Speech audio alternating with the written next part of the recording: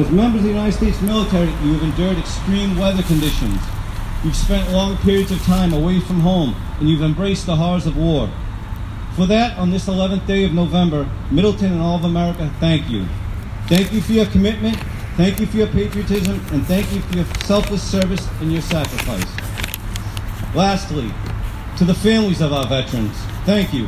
Those that have served in uniform were drafted or volunteered. However, you, all the families, were all drafted.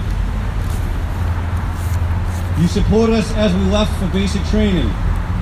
You worried while we did our jobs, and you loved us unconditionally when we returned home from overseas.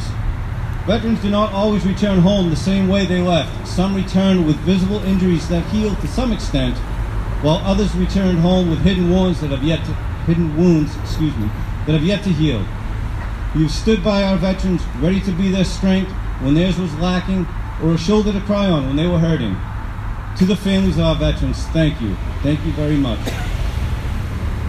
At this time, honors for our deceased veterans will now be rendered by Middleton's American Legion Post 227 Firing Squad. This will be followed by taps and a moment of silence.